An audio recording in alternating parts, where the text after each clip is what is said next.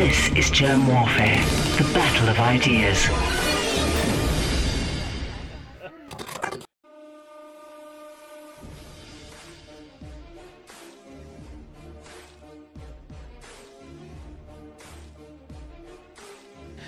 My name is Germ. This is Germ Warfare, the battle of ideas. Kevin Corbett, thank you for joining me in the trenches. Thank you very much for having me. Just to contextualize our conversation, what is your biography?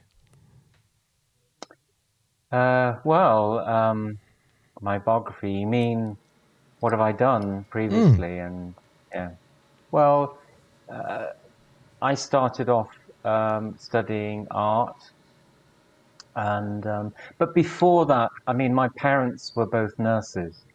I think my family background's quite important, and my parents were immigrants. They were Irish immigrants into the UK, into England after the Second World War, and my father and mother were both psychiatric and general nurses. So they worked in the National Health Service, and my father became quite senior, and my mother in nursing administration and bureaucracy and hospital management and all the major things, budgets and things like that. And my mother was an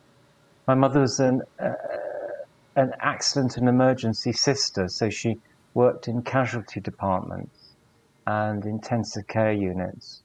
And so that was my background, my parents' professional background. And we grew up in mental asylums.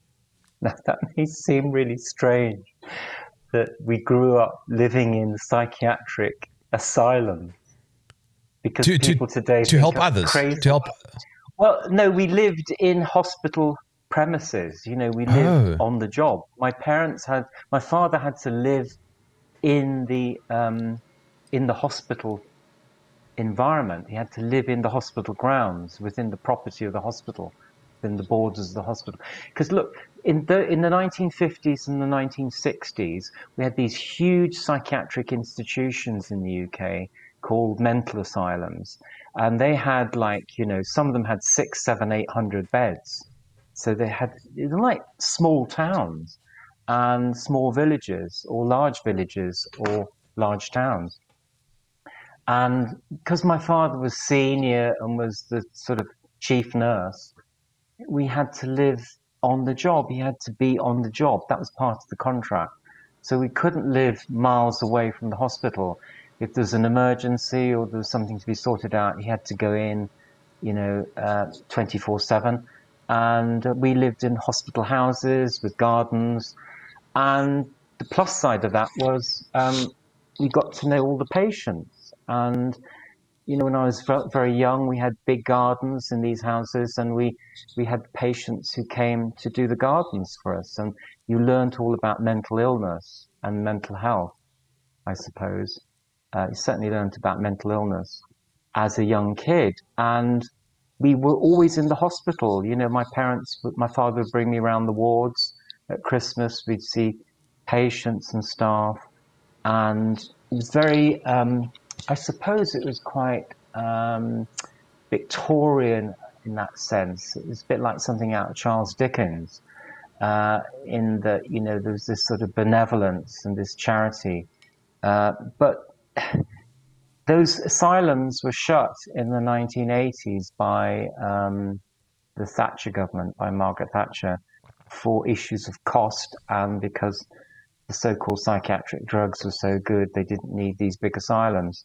But there was a plus side to these institutions. They weren't all, like Irving Goffman, the American sociologist, described, they weren't all lockups. They weren't all negative institutions. There were some benevolent and positive things about them, in that they were trying to encourage patients to move out of the hospitals and to live more in the community. They didn't just throw people out and just give them drugs like they do today. And, it's quite difficult to explain this. So that was my background, living in hospital, a psychiatric hospital. Can you imagine what that's like at school when people ask you, where do you live, and what do your parents do? and having a father who's a nurse, that's seen as a female occupation. It was certainly in the 1960s. So there's all these sort of outsider elements to my background, I suppose. But growing up with that professional backbone in the family and professional values guiding the family, I suppose, and also being Roman Catholic and being Irish sets you slightly apart from the rest of not society, but it does tend to set you apart. Certainly in the UK, in England in the 1960s, it's a Protestant country. There's an anti-Catholic subculture across the UK, a remnant from Henry VIII, I suppose. Still to this day. Still to this day. And also with Irish parents, being an Irish heritage. Remember, the Irish were always, in the British Isles, Ireland was always subservient. People were seen as unsophisticated and ignorant. And there was always this discrimination, sort of not exactly like an apartheid, but certainly a discrimination against the Irish. And the Irish were always seen as, peasants, basically. That's a terrible thing to say, but that's how, when you were growing up in the 60s, that's how Ireland was perceived by the British, really. And yet the Irish had, sorry, Jeremy. No, I was just going to say the British seem to have that history everywhere. I mean, that's what happened down here when they came here, for example. When I say British, I mean English. Yeah. Well, it's divide and rule, isn't it? And it's how the British Empire became so powerful. And as much as there's huge difference across England, Scotland, Wales, and Ireland, as much as there's difference, there's huge amounts of unity there amongst the different peoples as well, because there is a huge intermingling and integration between the Irish and the English. And as much as the separation and division and strife, Northern Ireland is a good example of that, primarily created by the British, I would say, there is a huge integration there and potential for the future. And I think that's quite interesting, that you look at the way the British Empire created its power base, and then it imploded in the mid-20th century, and certainly after the Second World War started to implode very visibly and contract. And you had workforce brought in from different parts of the empire, the Caribbean, the Republic of Ireland, which then had broken off and become a separate country. But all these cultural resources were brought into the UK to populate the public services, Caribbean nurses worked in the NHS, Indian doctors staffed the NHS, and Irish nurses worked in the NHS and helped create it.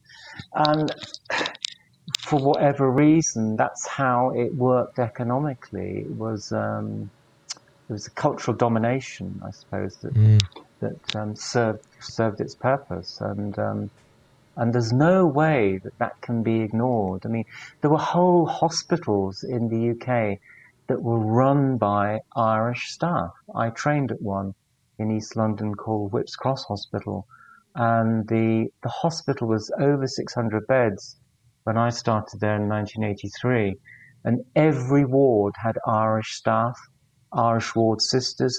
There were generations of nurses from Ireland that staffed that whole hospital. There was one who ran a ward, her sister or her niece or cousin ran another ward in the hospital or worked in the A&E department. There was a huge Irish staffing of that hospital, and the School of Nursing would employ Irish students because the tutors said that the Irish students, the Irish girls as they call them, had the best caring values, the Roman Catholic caring values of community. And this was really interesting how, and of course, there were hospitals that were run by Caribbean nurses and Jamaican and Trinidadian nurses for years in the UK, in mental health and in the general medical services. And this is a huge history that's now being, in the last sort of 30 years, has been researched, has been written up. There are books on all of this, and people can look it up. But that's the background. The asylums in the UK, I lived in many of them because my father moved around and became promoted to director, and we lived in them. The patients with psychiatric disorders were not in any way, we were just not frightened at all about my mother would explain to me about our gardeners who, one of them had schizophrenia, and my mother would talk to me about what that was. And these were people to us. They were first name, Christian name terms, and we'd get to know them. They would come in into the house and they would sit with us. They'd even eat with us, and we'd engage. And that may seem very Dickensian, but it wasn't a them and us situation. So by the time I was 12, I knew what schizophrenia was, manic depression, which is called bipolar now. I knew what depression was. I knew that there were different types of depression, endogenous and exogenous, and I knew, and I knew what the therapies were, and some of them were quite brutal. But this wasn't something abnormal to me. It was just something that you grew up with. That's what I wanted to ask you, Kevin. Don't laugh at me. I mean, I'm asking this genuinely, but is mental illness actually a thing? Well, that's a very good question, and I think it's certainly a thing in that people talk about it. It's named, and it has there are categories, and there's the diagnostic and statistical DSM-5 or whatever we're on now. The diagnostic manuals, there's criteria for diagnosis. However, it is also social construction, and it's also a way of society dealing with people that don't fit in and are, on the fringe, a bit like the no virus people today, I suppose. But this is what I learned in a very tangible way as I was growing up. I remember my father telling me about the patients. We'd go into the hospital, and I'd be about 10 or 11. We go on Christmas Day, and we go around all the wards because he ran the hospital, and he had to be seen to be there on Christmas Day and meet the staff and all the PR thing. And he would tell me about the patients, and he'd tell me about some of the female patients that ended up in the hospital in the 1950s that were still there when we were living there in the 1960s. And there were women that had children out of wedlock and had psychiatric problems or psychological problems, had symptoms, and would end up in the courts within the custodial system and ended up being put into an asylum, and there they lived the rest of their lives. Or people that had nervous breakdowns, as they were called, ended up in these places. Or people were interned for all sorts of social reasons, they were committed, as the term was. And in those days, it was harder to get out of those places. You know? Well, it's very qualitative and subjective, and that's where the social construction of it comes in. And there's a huge literature on this, going back to Erving Goffman's The Asylums, and all the post-war reappraisal of psychiatry through the dissident psychiatrists, seeing it as a social construction and seeing it as a way of society mopping up people that don't fit in and giving them labels. And I'm not in any way denying or downplaying people's problems, exhibiting surfacing as symptoms. But there is this control element to psychiatry that you see far more, it's far clearer in psychiatry than in many other forms of medicine, I think. It's there in all forms of orthodox medicine. But I think in psychiatry, it's very clearly evident. And it may be more disguised today because these institutions don't exist in the same way that they did 30, 40 years ago. And now the mental asylum, the incarceration of people happens in a different way. It happens in their own homes through psychiatric control, through drugs, through treatments, through sort of mental incarceration, really, not so much a physical one as it used to be. And so is it real? Is it unreal? Is it social construction? I think it's all of these things. And it's also open to political control. And you could see that in the history of psychiatry. And I worked in psychiatry on and off as a cognitive behavioral therapist 20 years ago. I was an honorary CBT person in a psychosexual medical clinic. So we dealt with all sorts of sexual dysfunctions and sexual performance issues. And I hate that sort of language now. It's very reductive and it's very biomedical. But that's what I did one day a week as a lecturer. I had a clinical role, and of course I found myself deconstructing it and demedicalizing the whole thing and seeing it quite differently. When you talk about mental asylum, I think the first image that's conjured up is Gotham City, with these crazy people in straitjackets and they, the crazy eyes and the. But it's incarceration. It's incarceration central, basically. You incarcerate people who are problematic, who don't fit in, who are hearing voices, may be perceived as a threat to themselves or other people, a danger to themselves or others. And so you've got the basis there for a dragnet that sweeps people in. And this has been written about by, the philosophers like Michel Foucault, and been done to death by the social scientists and sociologists. But it's very true. It's quasi-prison.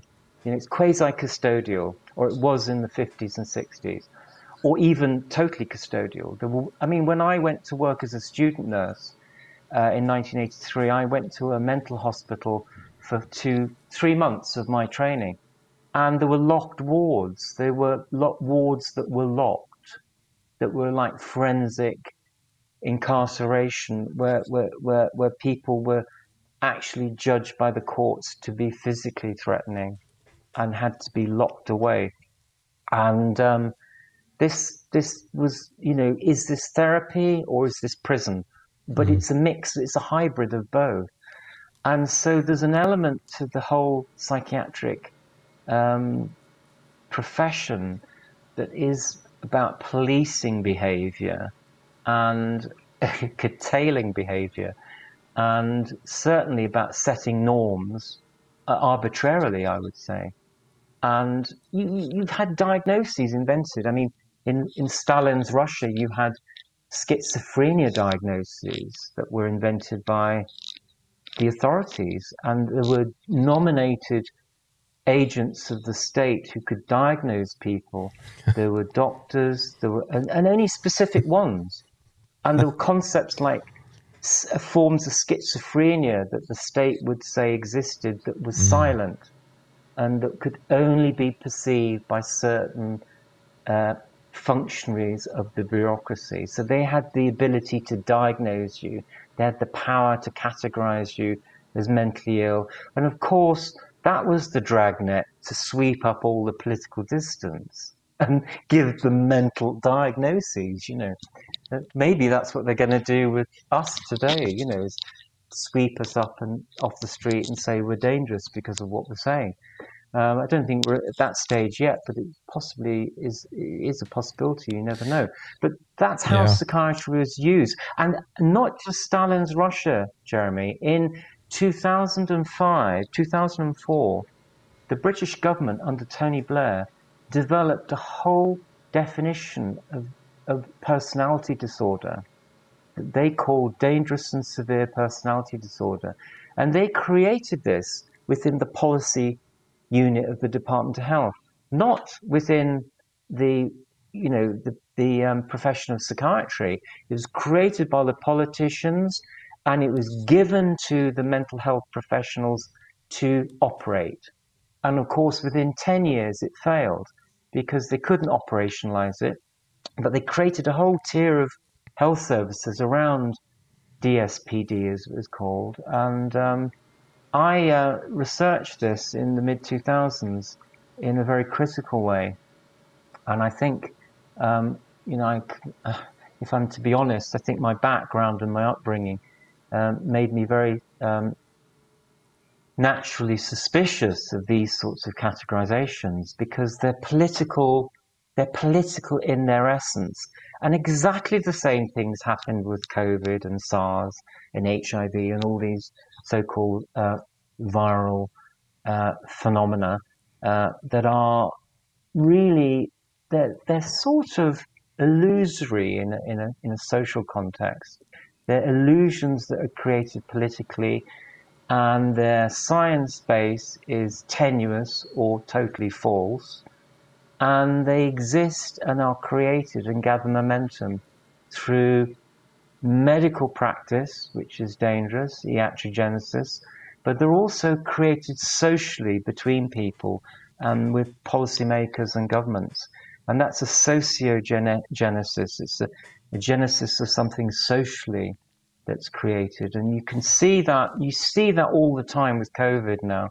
You've got these tests, and people are operating these lateral flow tests or PCR tests on themselves, and they're legitimating the false concept of there being a disease or there being a virus every minute of the day when they're using these things, because it's reaffirming the concept, it's embedding it further within the social sphere. So that's the sociogenesis of the whole thing.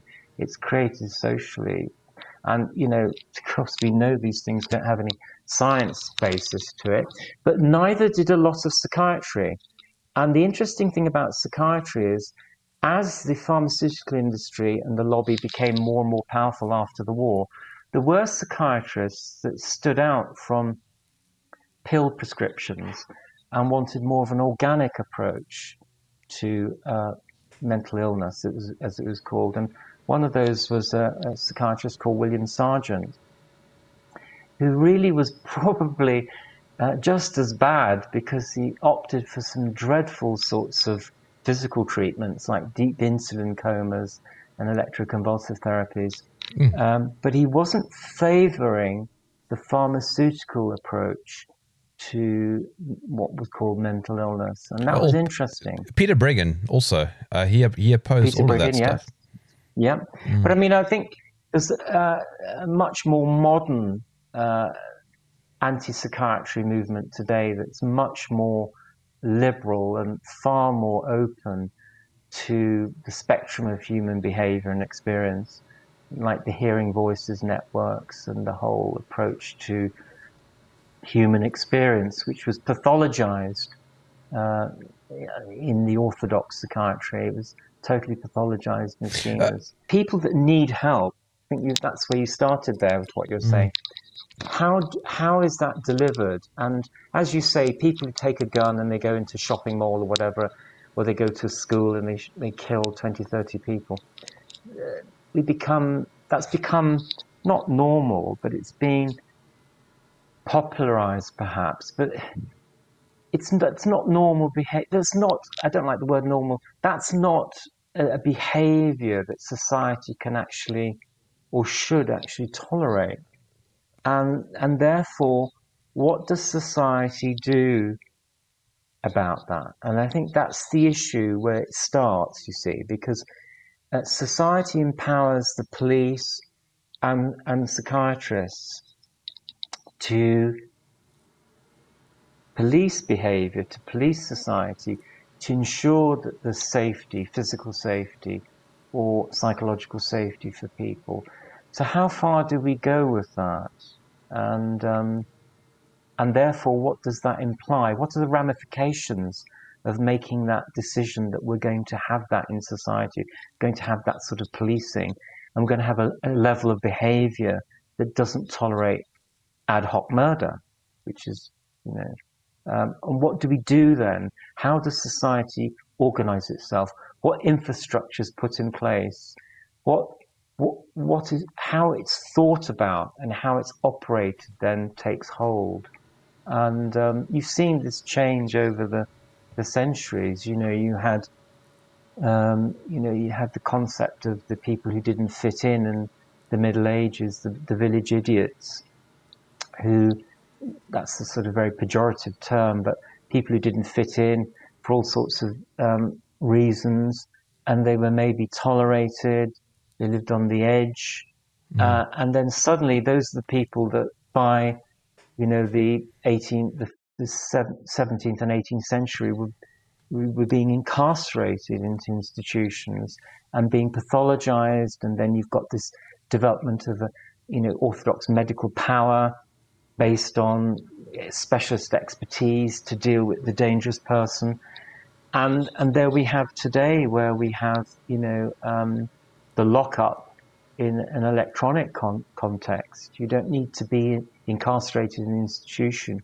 You can be living in your own home, but you can be in a prison because you're tagged, you're monitored, you're medicated, and you're made to be docile and compliant through the system.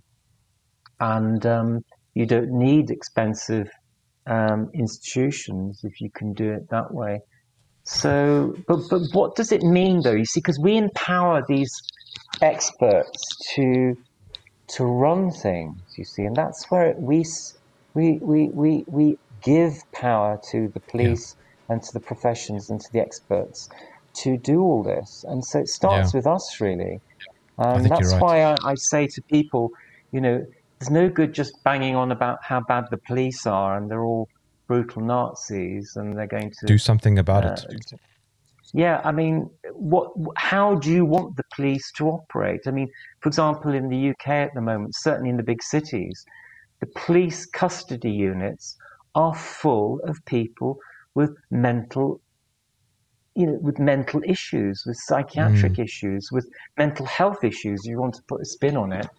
And they're not getting any, medical help very much in those places. They're just being contained. And the police have been left with this because society doesn't want institutions anymore. And, when somebody starts becoming violent and physically violent and forceful in public and smashes £20,000 worth of plate glass windows in a supermarket and threatens people with the glass, then society has to step in and do something about it. Because what do you think leads to that? Because of all sorts of Let me give an example.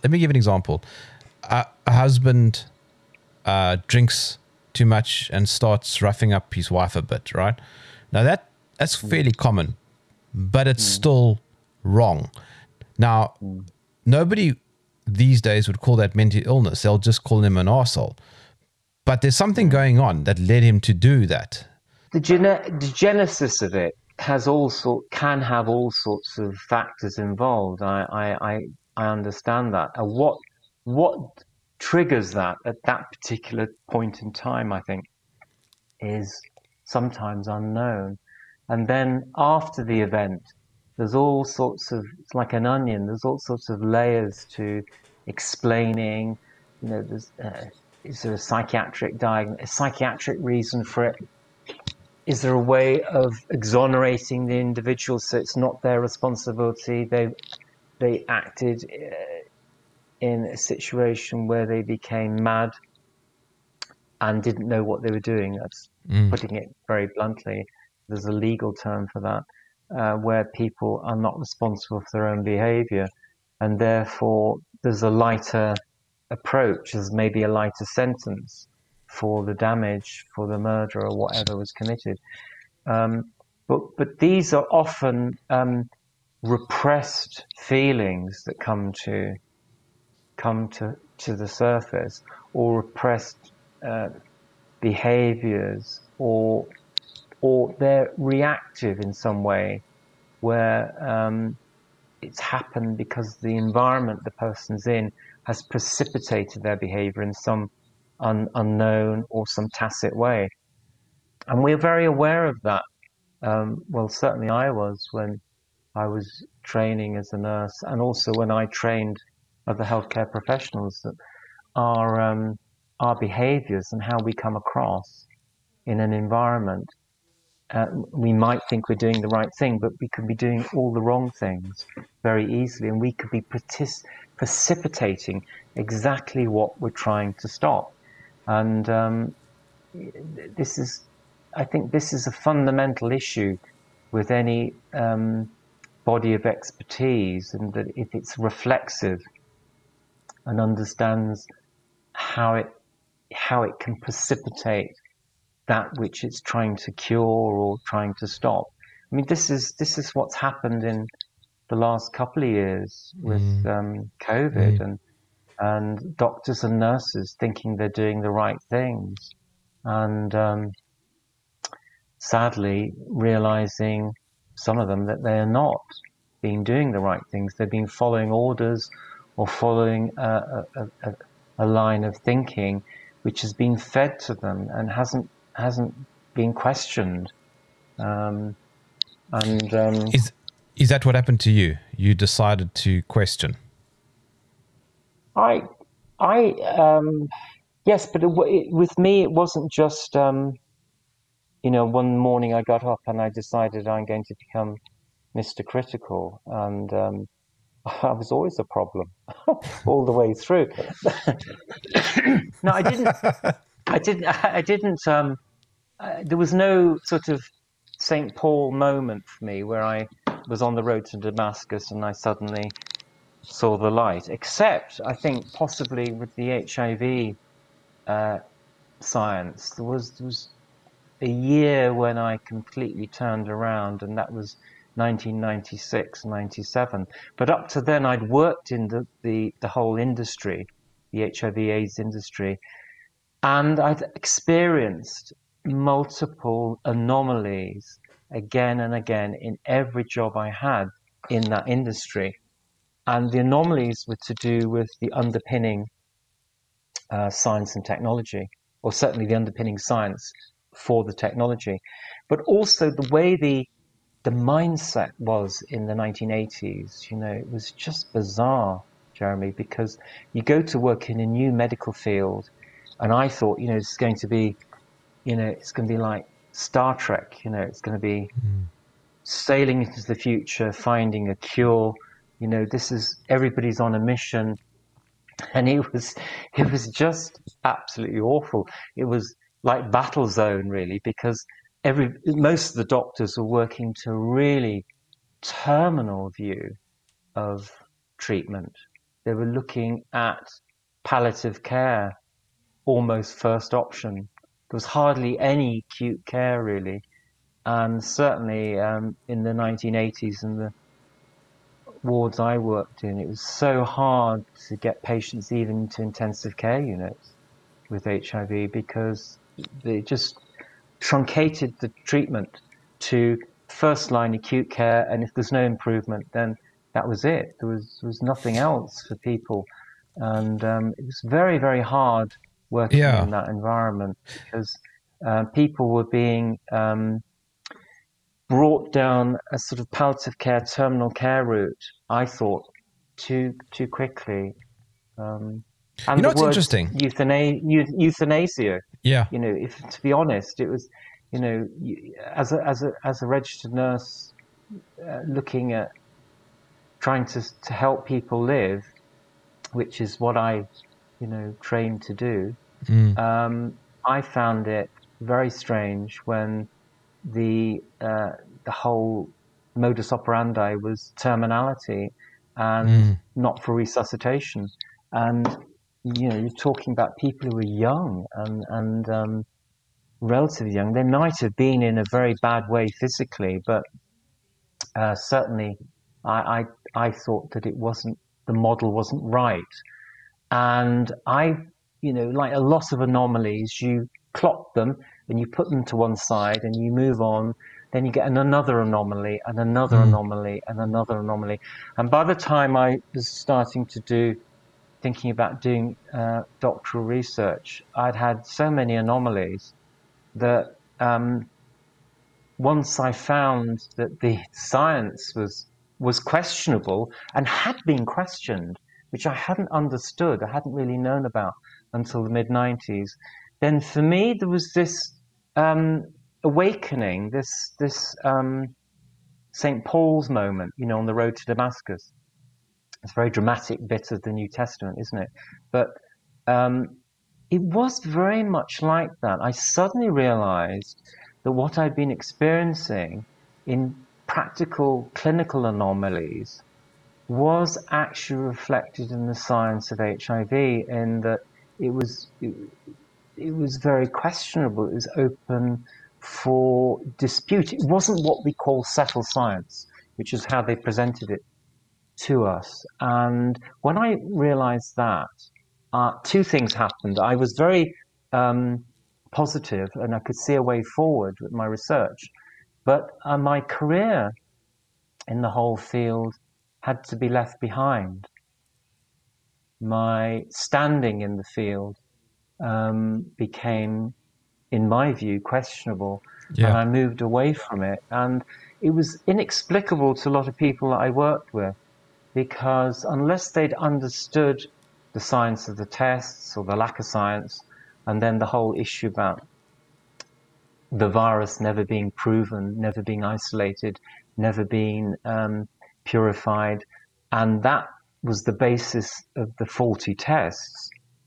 And we're talking about the Perth Group's work here, really, as well as Peter Duesberg's, but mainly the Perth Group's work. This completely destroyed my faith in my career, and I had to find more appropriate ways forward as an academic and to do research and to teach. For integrity. So I taught about it, and it is a bit of integrity. Yes, I suppose it's integrity, and but it didn't mean that I immediately stood up and I, wouldn't do this, wouldn't do that. I mean, I ran educational programs around HIV, but I always started them in the science, and I would bring in the caveats and I would bring in the alternative views for students. And that's the benefit of working in education. It isn't about propaganda and it isn't about brainwashing people.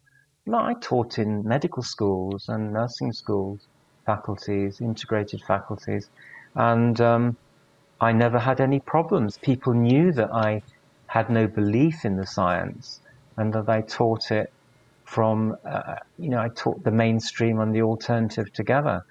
But I couldn't have a career in it in terms of working in NHS services, clinical services. I just wouldn't be able to prescribe, and I wouldn't be able to treat people. I would be giving them the grammar to understand the problems with the science that their treatments were based on.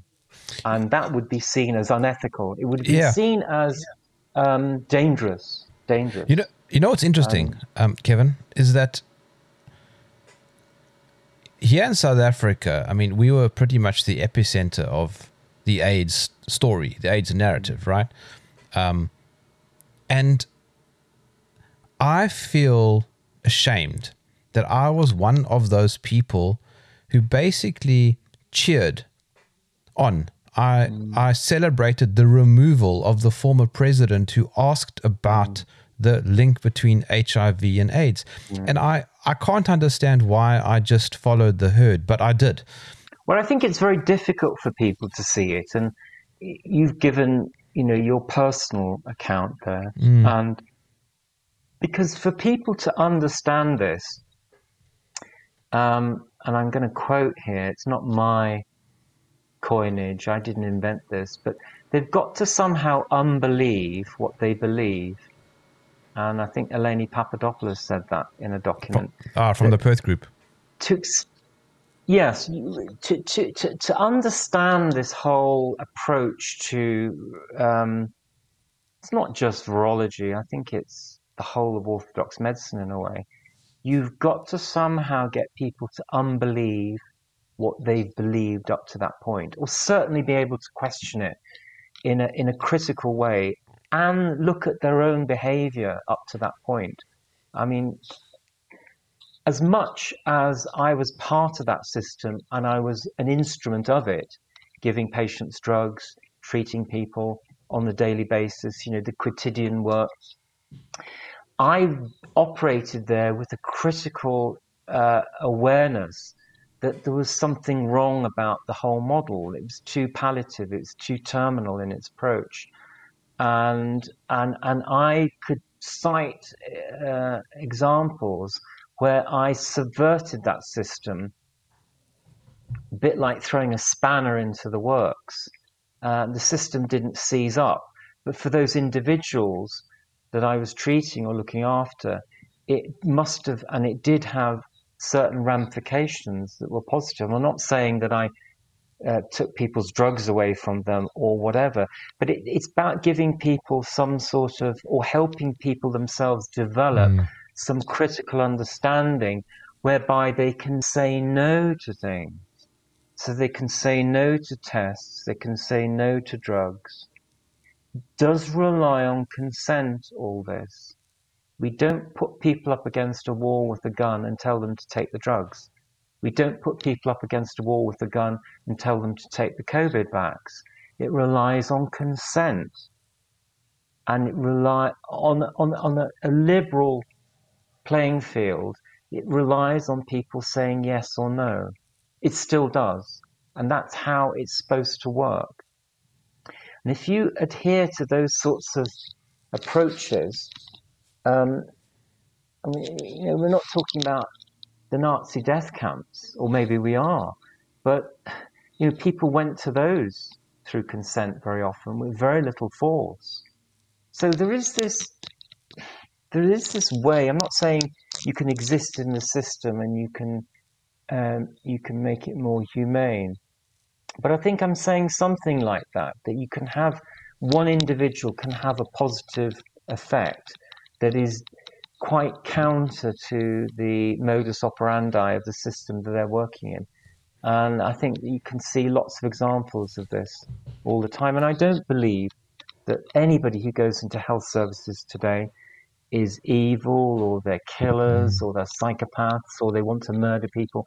No, people are going into big systems, health systems, that are guided by protocols and systems that go beyond the individual. And that's the problem, you see. People's own clinical judgment and their clinical acumen has gone, and they become cogs in a wheel. Do you think, Kevin, also that there is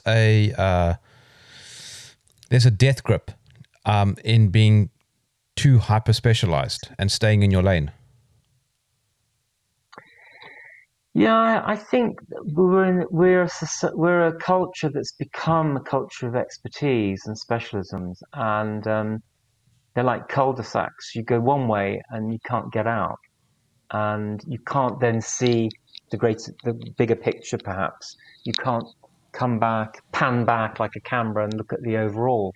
You're focusing down on things, and that makes the individual expert less of a genericist, so they can't make a decision about other areas, and they don't feel they can even talk about them. I mean, we have this all the time with, you see it all the time now. Who's qualified to speak? This is the issue we've had in the last 2.5 years, and I'm just a nurse. That's what people say. You're just a nurse. Okay, well, that's possibly true. But who is qualified to speak about anything to do with anything? And what are qualifications worth anyway? Your knowledge and understanding of an area is surely something that people can perceive an authenticity to, without you having to have a bit of paper that says you've got this certificate or that certificate. And I know that, you know, in the viral skeptic movement, everybody, you know, you see these names and they're this person, that person, MD or PhD or whatever, and maybe we shouldn't do that, and we're guilty of playing that game as well, to tout our credibility to the public so they can see that we're authentic.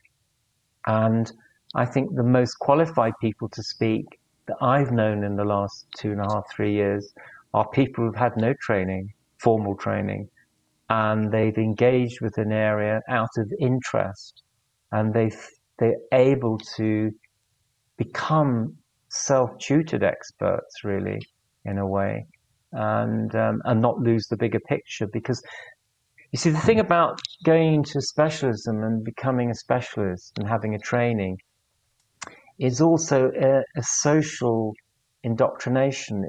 You're inculcated into a set of values and a set of behaviors, and you then take on an identity, and then you take on, you want to protect that identity, you want to protect that group identity, that group formation, I suppose.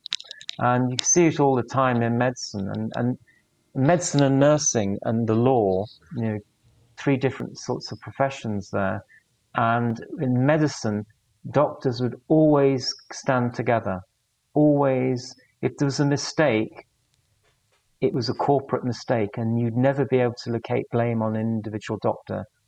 Whereas in nursing, we didn't have that sort of culture. It was very much a different culture where it was more sacrificial, in the sense that the individual nurse would own up to the problem, they'd made the mistake, and they would take the blame. Whereas in medicine, in my experience, it's always been very hard to locate blame, because of the way the professionals stand together. And I can imagine law's even worse, because law's much more of a true profession, I think, when you look at the criteria of what is a profession. You're talking about an alleged virus that targeted gay men in nightclubs and poor black people in Africa. That's the absurdity of it. And we all took the bait. Yes. Well, and I think that, yes, you've got what you said there, took the bait. You've also described the spectrum of stereotypes, you know, the spectrum of stereotypes. Gay men, hypersexual, that was a stereotype. That was the epidemiological construction of gay men all through the 1970s, through the hepatitis B trials, gay bowel syndrome, gay-related immune deficiency, and then AIDS. You had this ratcheting up of attention onto gay men and gay men's sexuality, which had been decriminalized in the 1960s, and suddenly in the 70s and 80s was becoming increasingly medicalized. And you know, that's a pendulum that swang one way and then another. And same with black people. In the UK in the 1990s, black Africans became an epidemiological risk group for HIV. So to believe that this virus, so-called, makes a target for these particular social groups, these cultural groups, which, you know, and then of course drug users and haemophiliacs, and then there were prostitute women as well that were on the side that seemed to got dropped off the epidemiological picture. But this is basically the construction, the social construction of it. It's socially created for purposes, for particular intentions. And the intentionality there was drugs, treatments, focusing on the fringes of society, or in, you know, cultural groups, in how, you know, black Africans in the UK, you know, I mean, any black man or woman that I know in the UK who's grown up in my lifetime knows how to deal with authority. They know the issues with authority. They know that they're under scrutiny all the time from authority. and they can be stopped and searched just because of the color of their skin. So these are important, I think, sociological understandings to have, and I think the same is the same with gay men. Drug users, same issue. Groups that are perceived as outside the mainstream, and as such, are at risk. We're at risk, are at risk, and still are at risk, I think. Do you not think that gay men also perpetuated the fear by buying into it also? Well, I think the leaders in if there's such a thing, I don't buy into the concept of the gay community. I think that is a fiction that was created in the 1960s, certainly by the 70s, for all sorts of political reasons, to normalize and to integrate and to win acceptance and to win rights. I mean, to win equal rights was a fight. But I don't believe that there is this thing called gay community. I think it's a fiction, maybe a necessary fiction politically. But I think what happened in the 1980s was exactly what's happening today with COVID. We got these groups that were formed to help the people affected win rights, win access to treatments or whatever. And those groups became colonized by vested interests, mainly from the pharmaceutical lobbies and the biotech lobby. And I think the same thing happened, is happening now. I think that this whole, there were people in the gay community who were critical of the virus idea, the virus concept, but their voices were smaller in effect than the others. And so again, it's what gets the funding, it's what gets heard, and what doesn't get heard is important. And you can think of the work of people like John Lauritsen in the 1980s, who was a gay man and well known in the gay community in New York, and came out against AZT and the HIV drugs and testing and the whole caboodle, the whole viral concept. And it was the same in the UK in the 1990s. There's a magazine called Continuum, which was led by Hugh Christie, openly gay man, who was totally against the viral model and published all the Perth Group's work in Continuum magazine. So as much as the gay community, if you like to use that term, which I don't, but let's just use it for this point for the argument, as much as it went along with the virus model, there were elements within it that were contesting it completely, fundamentally. So it's about how power and money work, really. And you can see the same thing today. I mean, how many of these groups that are fighting COVID, like Children's Health Defense or World Council for Health or any of these organizations, how much are they engaging with the fundamentals of the virology and questioning? They're not. They're going along with, basically, they're ending up in we need safer vaccines category, safer drugs or ivermectin, hydroxychloroquine, stuff like that. They're not really questioning radically the fundamental axioms of the whole thing, which is, where is the proof there is a virus? And unless that is center stage, this won't change. And I have to say, I saw it 40 years ago with HIV/AIDS, and it's no different today. And it's going 90%. They're going 90% of the way and then stopping. Well, not even that really. But the thing about this is, it's a paradigm. It's a worldview, Jeremy. You see, and it isn't just look. No paper in the British Medical Journal or the Lancet or any paper that we write is going to overturn this on its own. because it's a worldview. There's an infrastructure that's been built up since the 1900s through this has come out of molecular biology and the development of molecular biology and the growth of the biotechnology industry from the 1970s. There's an infrastructure there.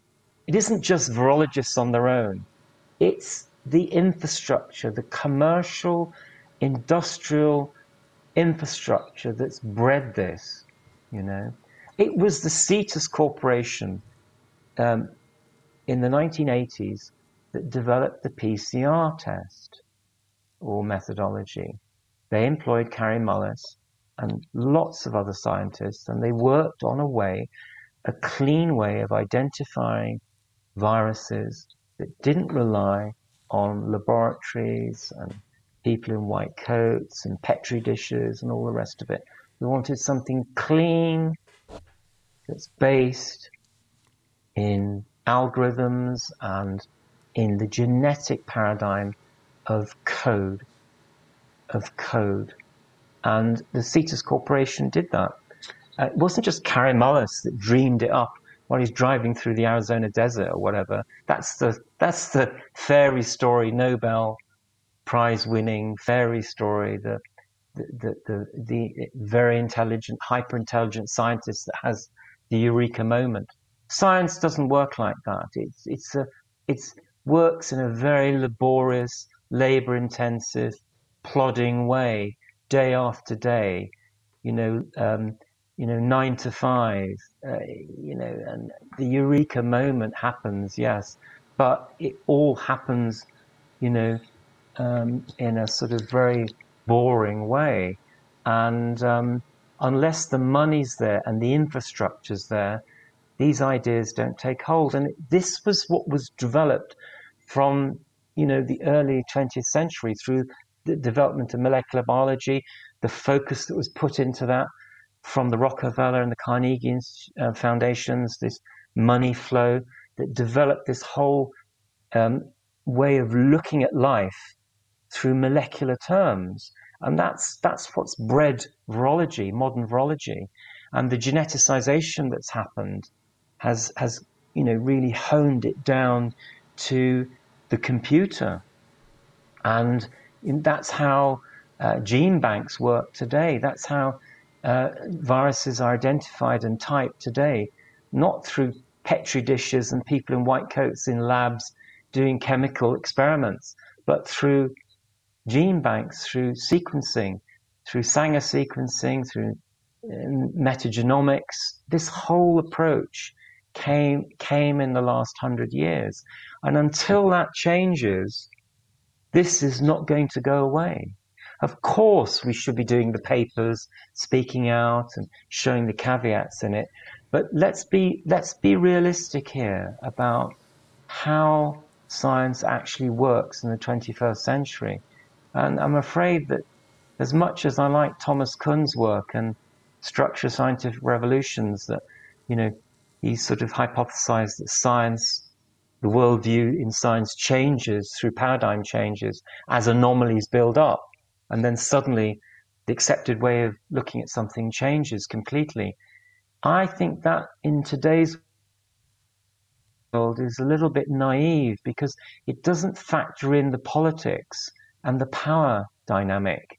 And this is where we are today with PCRs and lateral flows and people being told that every time they get out of their house, they have to take a test when they come back home to see if they've been exposed. This is the world that's being created through this infrastructure. And until that infrastructure shifts or actually deflates and goes away, we're not going to have a change. And I think that this is quite a revolution that has to happen. And how it happens is through small movements, small scale shifts. And this is the theory of citizen science. The people can develop their own scientific expertise without the official experts, and they can live their lives outside of the mainstream or creating a different mainstream. So like what you and I are doing right now. I think perhaps you could make a claim that we're trying to do that. But I think the idea, Jeremy, that this is just going to shift with one paper in the British Medical Journal, or, some virologist comes out and says it's all wrong. No. That will happen. It's not. It's too entrenched. I'd like it to happen like that. It's too trite. Yeah, it's too. When you think of the money involved, and just look at it. I mean, just look at the money that companies like Pfizer are making, or AstraZeneca, or all the infrastructure there, the laboratories, the people they employ. There's a vast army there that's tooled up. I mean, look at how it works. The journals are captured. There's certain things you cannot even say, and you just won't get published. And so you're having to go outside of the normal publication routes. People like Thomas Kuhn didn't have any idea about that. I don't think that the way modern science works, the way that capital works through science, and that the science is created for the capital, for capitalism, really. The science is created, the evidence is created, almost like bought, really. And this has happened it's so routine, you see. And it's so difficult for people to understand, because people have been fed this idea that science is all about truth and justice, and how truth is arrived at. And truth socially mediated, it's socially constructed. And whose truth are we talking about here? And who funds it? I mean, that's the major thing with any study, is who funds it? In whose interest is it for this piece of research to be published and to be advertised? Yeah, so for example, a research paper done on sugar, funded by Coca-Cola.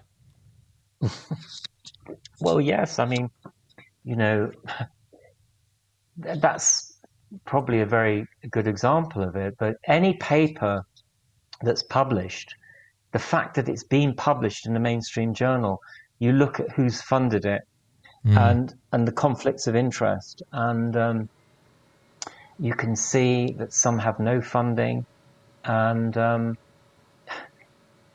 course you can get eureka moments, and you can get things being overturned through one paper. I'm not saying that won't happen, but the likelihood of that happening with, say, COVID or whatever the next one is not going to be there. I mean, look at climate change as an example of a discourse that's created to control and to bring in certain agendas.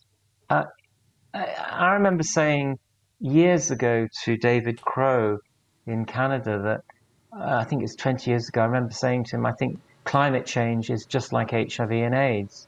Yes. And he just laughed, and he said, do you know, I hadn't thought of that. He said, I think you're right. It's so full of holes, the whole concept of, we didn't call it climate change then. What do we call it? Global warming. That's right, global warming. It's a discourse that takes hold of people for a reason and an intention to control them. Just like HIV is about controlling people's sexuality, controlling their sexual behavior, and making them docile, making them pill-taking, making them consumers of pharmaceutical products for the rest of their life. And do you really need to do that when you've got no symptoms? I mean, it's just, when you look at it when you look at any aspect of modern medicine, any diagnostic, look at treatment of blood pressure, treatment of diabetes, cholesterol, statin therapies. All of these are dependency structures. They're about creating a health consumer that takes products daily for the rest of their lives. There's no cure in those models at all. The business model doesn't have the cure word in it. It has a dependency hardwired into it. And you are there taking it for the rest of your life, you know, and God help you when you get to my age, because if you go along that model, you will be on 10, 15, well, they call it polypharmacy, but you'll be on 10 to 15 products. You know, I'm an old age pensioner. I'm retired, officially retired. I'm on my pensions, my occupational pension, my state pension. So officially, I'm, you know, one of those people that the government here wants to tax and get rid of because we're seen as Baggage. useless eaters. We're not producing anything. Baggage, you know. In fact, we've worked. When did I start working? I started working when I was at school. And when I was 17, I had my first job, and I've worked ever since. And I probably am working now, really, but I'm not paid to do this, you know, and I don't monetize what I do out of. I'm just not interested in monetizing it. I can't be bothered with it, really, to be quite honest. And maybe I should, but I mean, if people ask me to come and speak in situ in the real world, and I go to a meeting, then I'd say, well, could you give me some money for my petrol or whatever? But I don't have a fee. I don't see that I should charge like that because I don't need to make an income to live. I've got a pension. We have a pension to live on, and all the rest of it. So I mean, that's just my personal view. That I don't feel comfortable with that sort of, you know, I'm not interested in packing Wembley Arena 10 times a week. And you know, maybe I could do that. I don't know. Maybe I should. Where can I follow your work? Probably the best thing is to look at the Telegram channel I've got, just called Kevin Corbett. And I post most of what I do on there, not everything. And if you Google, you can get I don't Google. My written work. It's on my website, kevinpcorbett.com, or it's not Google, sorry. You shouldn't mention Google. If you search on the internet, you can find my work on my own search website. on the internet.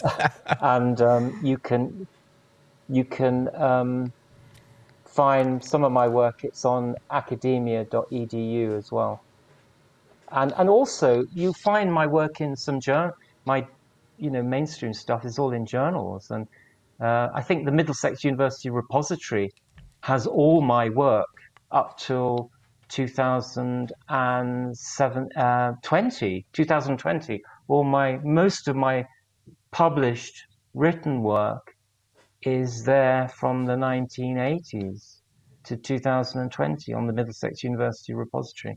Maybe I shouldn't mention my old employer, but they were my employer, and they seem to have all my work there because I uploaded it when I worked for them, so it's all there. Kevin Corbett, thank you for joining me in the trenches. Thank you very much for having me. My name is Germ. This is Germ Warfare, the battle of ideas.